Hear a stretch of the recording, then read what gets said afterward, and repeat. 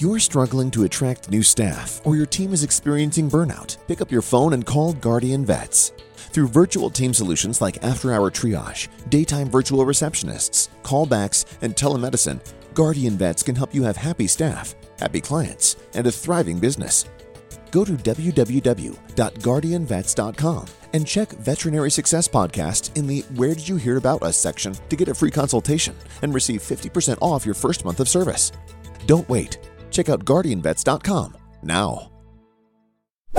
You've heard me talk about the opportunity in urgent care. So VetCheck believes in the power of your capacity to influence your patients, patient families, and be a leader in your community. How they do this is by giving you the freedom to take ownership of your future to make the biggest impact in your patients' lives. They equip you with a turnkey opportunity to take action on the dream through a unique pathway to owning your own VetCheck Pet Urgent Care Center franchise. They provide a solution to remove obstacles like competing against corporate dollars in the community that you want to be in and having access to hospital ownership, medical directorship, and more. Also, you become a partner along the journey. A VetCheck Pet Urgent Care Center franchise is the answer. If you're interested, check out episode number 80, where I talked to Dr. Siva and he shares more about his story and the opportunity. So if this sounds like something that's interesting to you, reach out and learn how you can own your own VetCheck Pet Urgent Care Center franchise today by visiting vetcheckforpets.com, which again is vetcheckforpets.com. Welcome to the Veterinary Success Podcast. I'm your host, Isaiah Douglas. This is a later recording than normal. Apologize for being a little late in getting this one out on a Monday evening versus Sunday morning. But, summers are busy, out doing things. So had an awesome weekend and wanted to spend a little bit more time digging into some information to make this the best episode possible. So with that, hopefully you enjoy it. There's going to be a lot of nuance and extra research that's here. And I think it's a topic that you probably haven't heard about when you dig into investing very often. And you've heard me talk about inflation, and inflation certainly is here. One of the best performing assets year to date has been commodities. And there's an old adage in kind of Wall Street or investing lexicon that is, there's always a bull market somewhere. And a bull market meaning there's returns to be had. And commodities have absolutely been that for 2022. So as of this recording, if you look from the beginning of the year through last Friday, which is June 24th, the Bloomberg Commodities Index, which is just a broad-based index of different commodities, is up 22.33% versus the S&P 500, which is the U.S. stock market, being down 17.25. That's a massive spread in difference in returns. One, you're up, having an awesome year. One, you're kind of feeling a little bit of the pain. Yet, here's another really fun stat before we get carried away, like, hey, commodities are the greatest thing since sliced bread. The Bloomberg Commodity Index over the last 25 years has given you an annualized return of 0.06 versus the S&P 500 at 7.96. So literally for 25 years, you've made no money, slightly more. I think it comes out to being like 5% return for 25 years versus the S&P being up hundreds and hundreds of percent. So the last 10 years, if you would have just owned it, you would have lost money holding commodities. So again, why bother, right? The stock market always goes up, all these different things, except in a year like 2022. So these are all questions you should be asking. And like a cook in the kitchen, I'd always want to have the maximum amount of ingredients and items to cook with, the right cookware, seasonings, all those things versus the bare bones. And I think anyone else would be the same. So as we'll discuss, you maybe don't want to just simply buy and hold commodities, see returns. But I do want to discuss why you should think about having them in a portfolio and why it makes it resilient and robust.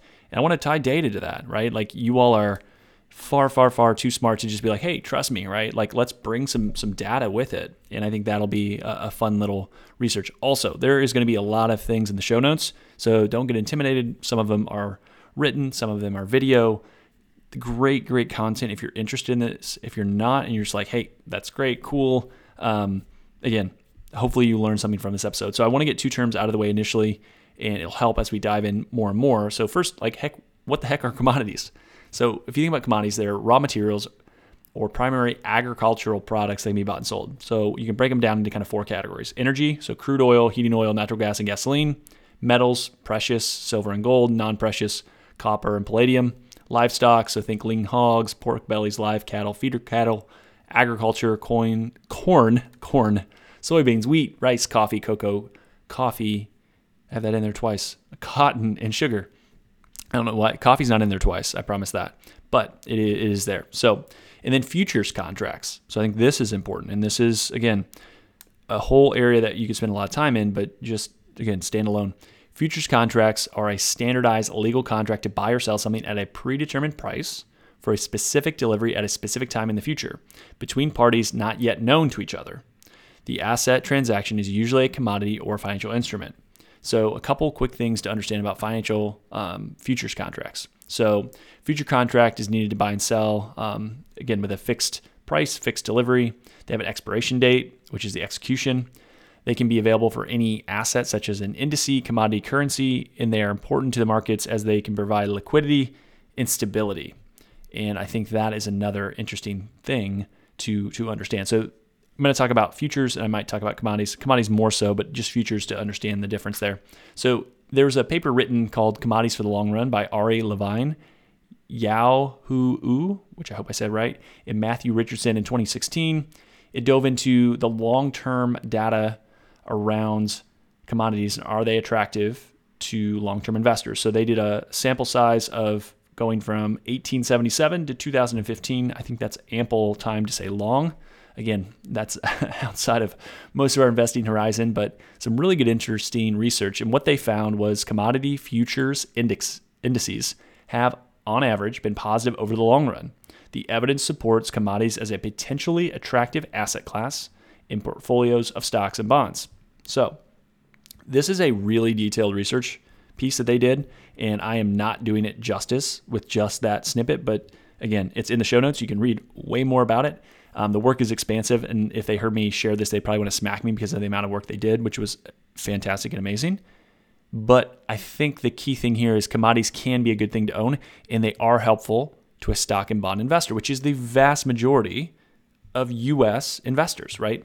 The vast majority of U.S. investors, since I see a lot of investment portfolios from people that are outside of Vincere and the work that we do, if they come to us or they want insights or have conversation, what they have is they have an 80% allocation basically, so 70 to 80% in the U.S., and usually somewhere between 60 and 90% in U.S. stocks.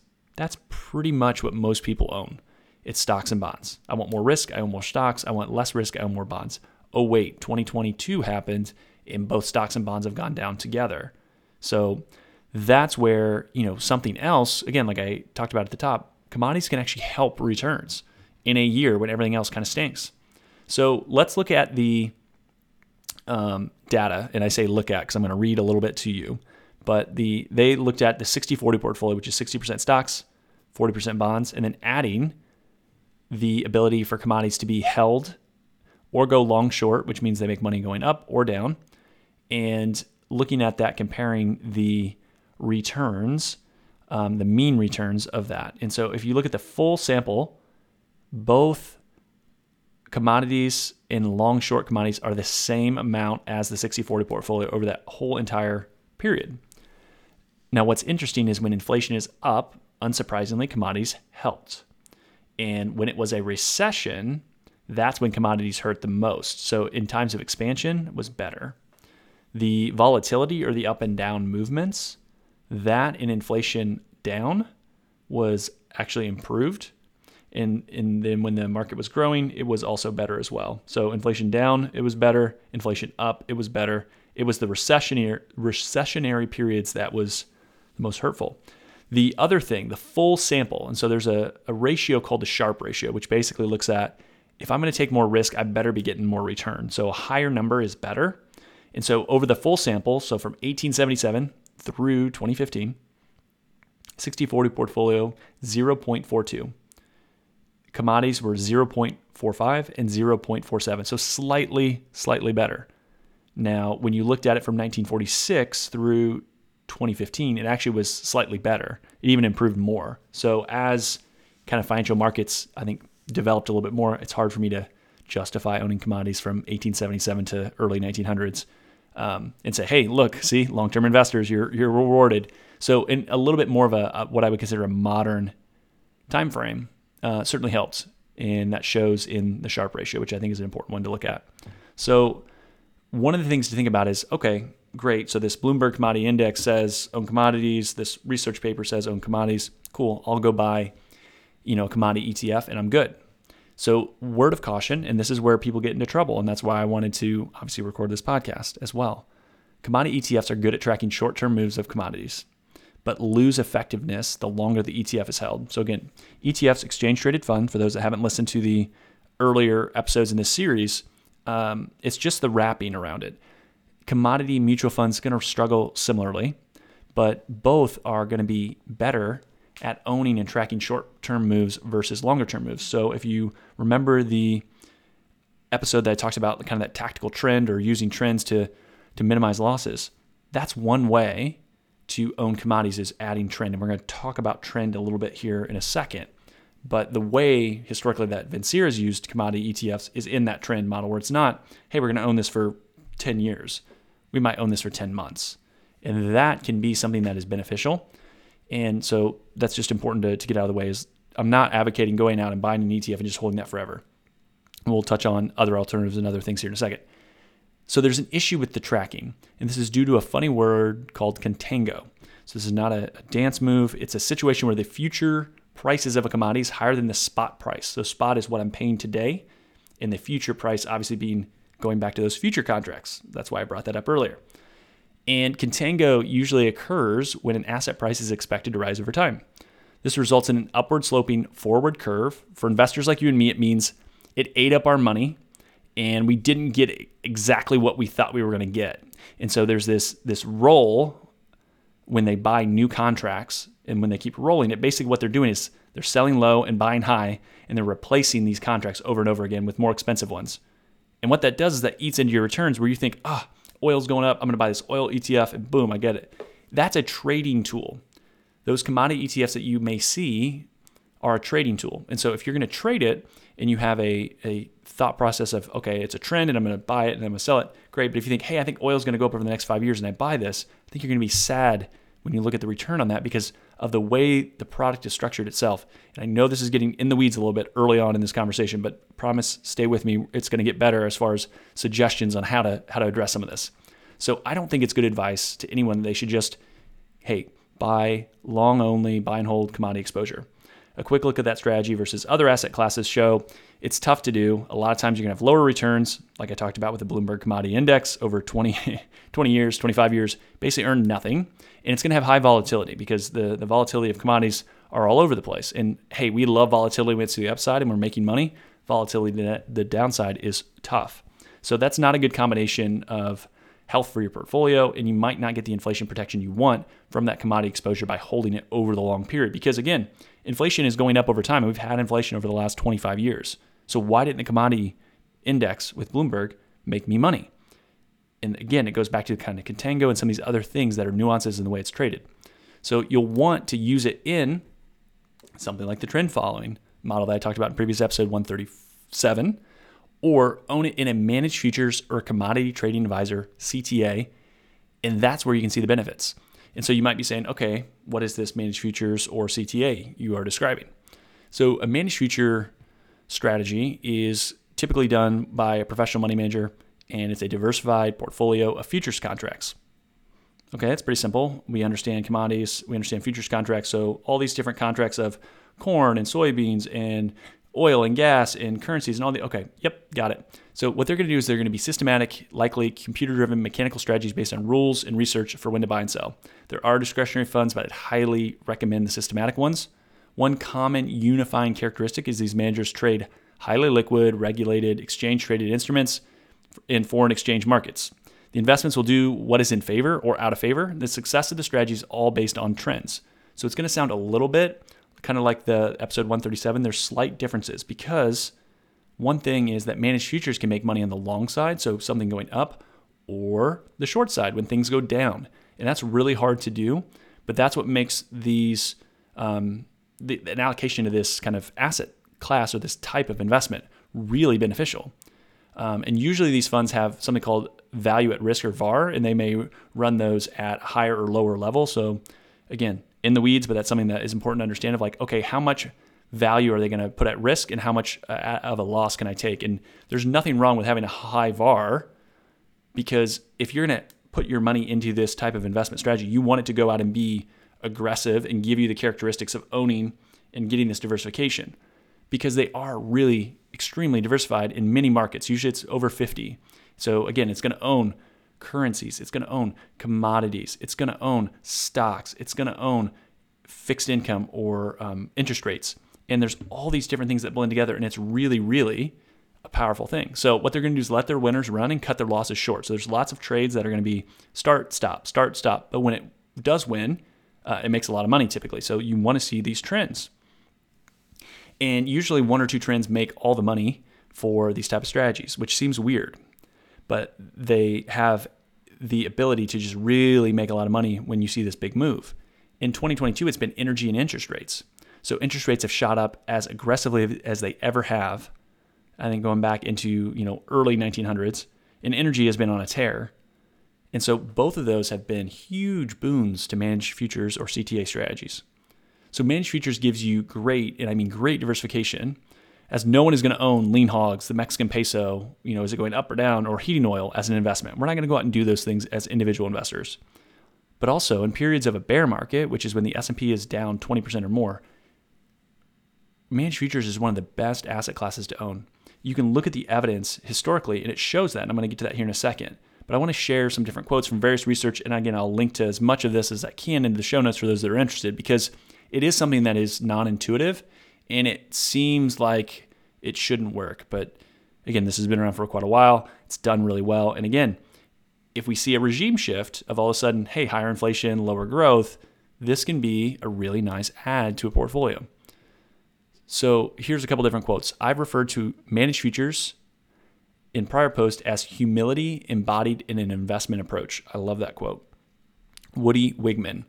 Success with managed futures is more likely if there are market dislocations, but defining where there will be a crisis is fundamentally difficult.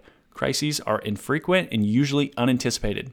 Boom, perfect. The reason you want to own managed futures is because when shit hits the fan, this is there to be able to take advantage of it and protect a portfolio, but there's no way that you're going to know when you're going to need it, right? It's like, hey, I need earthquake insurance because I live in California, but I'm only going to get it when the earthquake starts. It's like, no. You don't know when that's going to happen. Managed futures are structured to be non-predictive. Managed futures models generally do not try to predict trends, but just identify them and then invest. That is why I really like them as well. So again, going back to systematic, unemotional, find trends, invest in them. Doesn't matter what the trend is, they can invest in them. And I think that's great. Investors should play the odds that show trend following or managed futures work over the long run and has been consistently positive across asset classes. And that is really, really cool as well. So what does the data show us? I promise you I'd get into some data. So Hurst, Oy, and Peterson in a 2017 paper found that managed futures have generated anything from flat to meaningfully positive during the top 10 largest drawdowns of a 60-40 portfolio since the late 1800s. And some examples of the worst quarters in the stock market versus the B-Top 50 index, which is the 50 managed futures managers. I'm going to read those, and then I'm going to give you the S&P 500 historical returns to kind of show this, right? So this paper was done in 2017. I actually looked at the COVID crash in the first quarter of 2020, and it actually played out the same way there as well. So let's get into it. So Black Monday, fourth quarter, 1987. S&P 500 for the quarter was down 23.23%. Ouch. Managed futures B-Top index up 16.88. COVID crash, Q1 2020. We've all remember that. S&P 500 down 19.43%. B-Top 50 index up 2.69%. Terrorist attack in the World Trade Centers, third quarter 2001, down 14.99% for the S&P. Managed futures, B-Top 50 index up 4.12. Dot-com bubble burst, fourth quarter 2000, down 8.09 versus managed futures up 19.78. And the credit crisis or subprime mortgage losses, fourth quarter of 2007, down 3.82. And the B-Top 50 index was up 3.02. So when you see stocks and bonds struggle like 2022, managed futures shine. So they are a wonderful complement. So let's play a little game. And this was part of the research that I wanted to have for the podcast to make sure I could have in front of me, because I think it's interesting where people are going to ask, well, okay, how does it look? So what if you did a 60-40 blend of S&P 500 and managed futures over the last 20 years, so 2002 through 2021, versus 100% exposure to the S&P 500 and the old 60-40 stock bond mix. So 60% S&P 500, 40% US aggregate bond index. So the S&P 500 since 2002 to 2021 was 9.46 annualized. So almost 10%, almost 9.5%. Awesome. The 60/40 portfolio was 7.71 annualized. Again, great returns, right? And these are all nominal returns. This is not after inflation. And I know I keep drilling it into people's heads to think about real returns, so after inflation. But again, I didn't have time to factor in the inflation piece. So that's going to take a little extra step. So I'm just giving you the nominal returns. But again, it all will still be applicable as far as the story in the message here. So the blend, 60% stocks, so S&P 500, 40% managed futures, 9.79% annualized. So better than the S&P 500, but much better than the 60/40 portfolio. The other kicker, the coolest part, is your worst annual return, negative 10.72% versus a negative 36.81% for 100% in the S&P 500. It's pretty cool, right? And yet no one owns managed futures. So why do managed futures struggle, and why doesn't everyone own them? So tell me, Isaiah, what is this reason that you're the first person, or maybe the only person, that talks about managed futures? And one of the managers that we use at Vincere, when I talked to them and was getting to know them, they're like, you're 31 and talking about managed futures? You're like a unicorn. Like, no one talks about these that are younger, because it's all, hey, just own stocks, just own VTI, just go to Vanguard and buy this. And again, that's not in my nature, and something that I was like, well, the math kind of works on why you might want to own these. So, let's talk. And it's interesting, right? Like, so the reason that most people don't own them is they tend to march their own beat, and it's going to be painful to own them. You're going to be like, why the heck do I own this stupid thing? You'd be like, this makes no sense. People don't understand why they own them. And then when they don't do as well, they get rid of it. And that is human nature, right? The thing that stinks in your portfolio, you sell, and you buy the thing that did good. And so if we see a trendless market, so just choppy, it's up and down, kind of all over, no real trends, it's going to struggle. But it was a fantastic performer in the great financial crisis. Many funds were up 50+%, right? So you see the S&P down, close to 37, Max Payne at 55, and these type of funds, managed futures, were up almost an exact, opposite side of that. And a lot of money managers pushed that performance to their sales team and said, hey, you need to sell managed futures. This is great. Look at this, slick flyer. So in 2009, 2010, everyone was pushing managed futures on financial advisors to then turn around and sell to their clients, only to watch them struggle for the next 3, 5, 6, 7 years. And so all the advisors that didn't do their homework, had no idea why they owned them, lost money, overpromised to clients. Clients got pissed off, and they swore them off and said, man, we missed all this stock market recovery. Look at all this money we could have made. This is so stupid. Who wants to own managed futures? This is dumb. The guy that I started working with at Merrill Lynch had that exact story. And he told me, never bring me a managed futures fund as an idea. It's always a no. I will never own them. I will never touch them again. And there's a lot of what I would call older, seasoned advisors in the industry that will never talk about them. And I think that actually is a great reason that you want to own them, because your benefit is that there's certain people that won't touch them, even though they've done fantastic year to date. So they're up. Managed futures, depends on what manager you want with the index. They're up somewhere between 15, 10, 7. I've seen, one of the different managers that we've used is up, 45 to 46% this year. So there are, a variety and range of returns, but they've been positive. And again, the S&P is down, negatively solidly. So any positive performance year to date, people like. And so I think all of a sudden managed futures are going to be interesting again. And I wish I could have recorded this back in 2020 or in 2019, because I still was talking about these things then. It just hasn't been a topic yet. But I talked with a client earlier this year, and she was actually the one that kind of sparked me to want to record these type of episodes and get into more nuance around these different ideas, because I mentioned managed futures, and she was like, I'm really smart, and she is really smart. She's like, I have no idea what you just said. So I was like, I need to spend some time, record these type of things, and give people the ability to go back and find good research if they want to dig in. But you don't have to if you don't want to, right? So, you can still own your stocks and bonds and you don't have to touch managed futures. Like there's no requirement to do it. It just, the math works and it will continue to work in the future if you believe in the idea of diversification. Because S&P 500 in bonds struggle in similar environments, managed futures thrive in those environments. So it kind of makes sense that when everything hits the fan, you want the other thing to work, and managed futures happens to be that thing. And so if you own it and you can rebalance over time, so managed future stinks, managed future stinks, managed future stinks, all of a sudden does well then you can be going back and buying your stock exposure in the periods of weakness. And I think that's the whole beauty of diversification, is always saying, I'm sorry, of saying, darn it, I wish I would have owned 100% of that thing. This year, you know how many people would love to own 100% managed futures? Lots. You know how many people own 100% managed futures? Only the managed futures funds. That's it. No one owns 100% managed futures.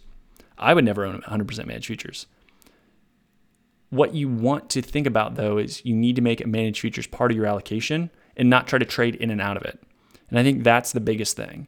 You can't say, oh, I'm going to allocate to this for, a couple years and we'll see how it goes. It has to be, no, I believe that there is rationale for why I want to own this. I'm going to own it. I'm going to hold it, and I'm going to make it part of my portfolio. And that is hard to do. It's easy for me to sit here and say, and then it's hard to be like, oh, okay, 5 years, not really getting a lot of returns. You're making, 2 to 5% and the market's up 20. Are you still going to hold it? You might say yes, but most people won't.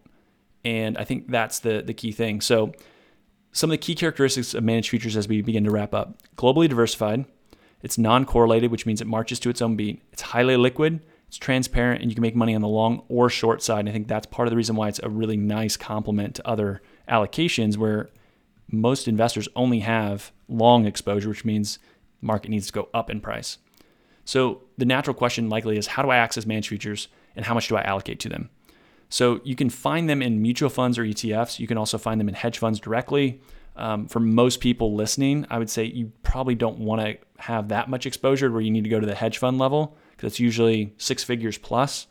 There are some really good opportunities where there is, a manager that we will leverage and use for certain type of clients, where it is a 0% management fee and it's all performance based. So literally it's, hey, if we don't make you money and we don't hit that next high watermark, so if you have $100,000 and it goes to 120 and then it goes back down for years, they don't make a dime, right?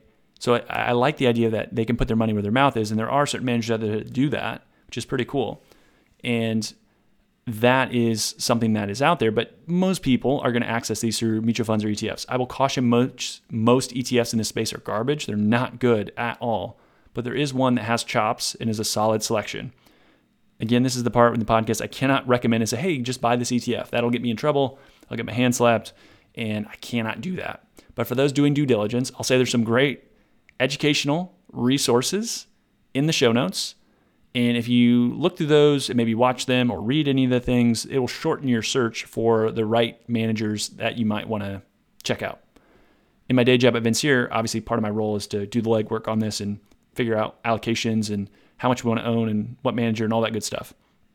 But I wanted to make sure that you get these pieces of information and that you get things that have been meaningful to me so that you can, look into it and make the decision that's right for you. And the last thing you might be, wondering, how much should I own of managed futures? Again, this is going to be the part you hate me, right? It depends. And that's always the case on what it is, without knowing who you are and where you're at and what you're trying to accomplish. What are you solving for? And anyone that knows me will know that I say that a lot.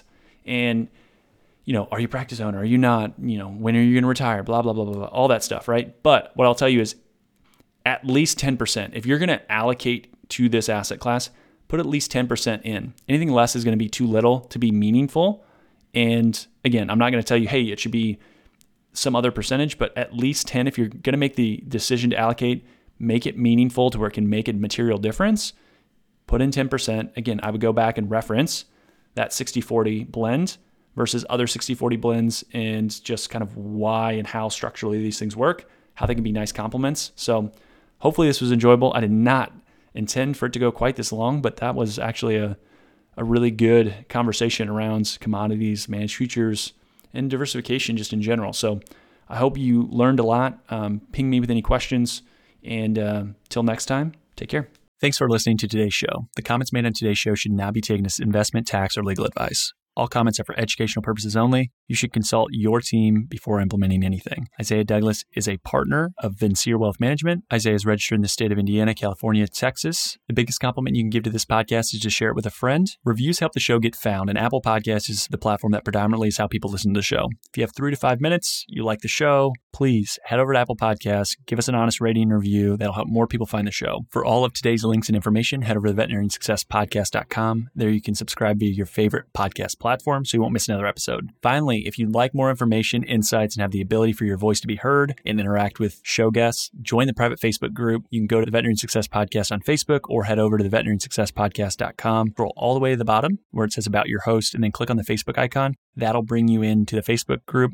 I'll approve you, you'll be in, and then I'd love to hear your questions, feedback, and anything that you'd like to see added to the show. So with all that, thank you so much for listening. I'll be talking again to you soon.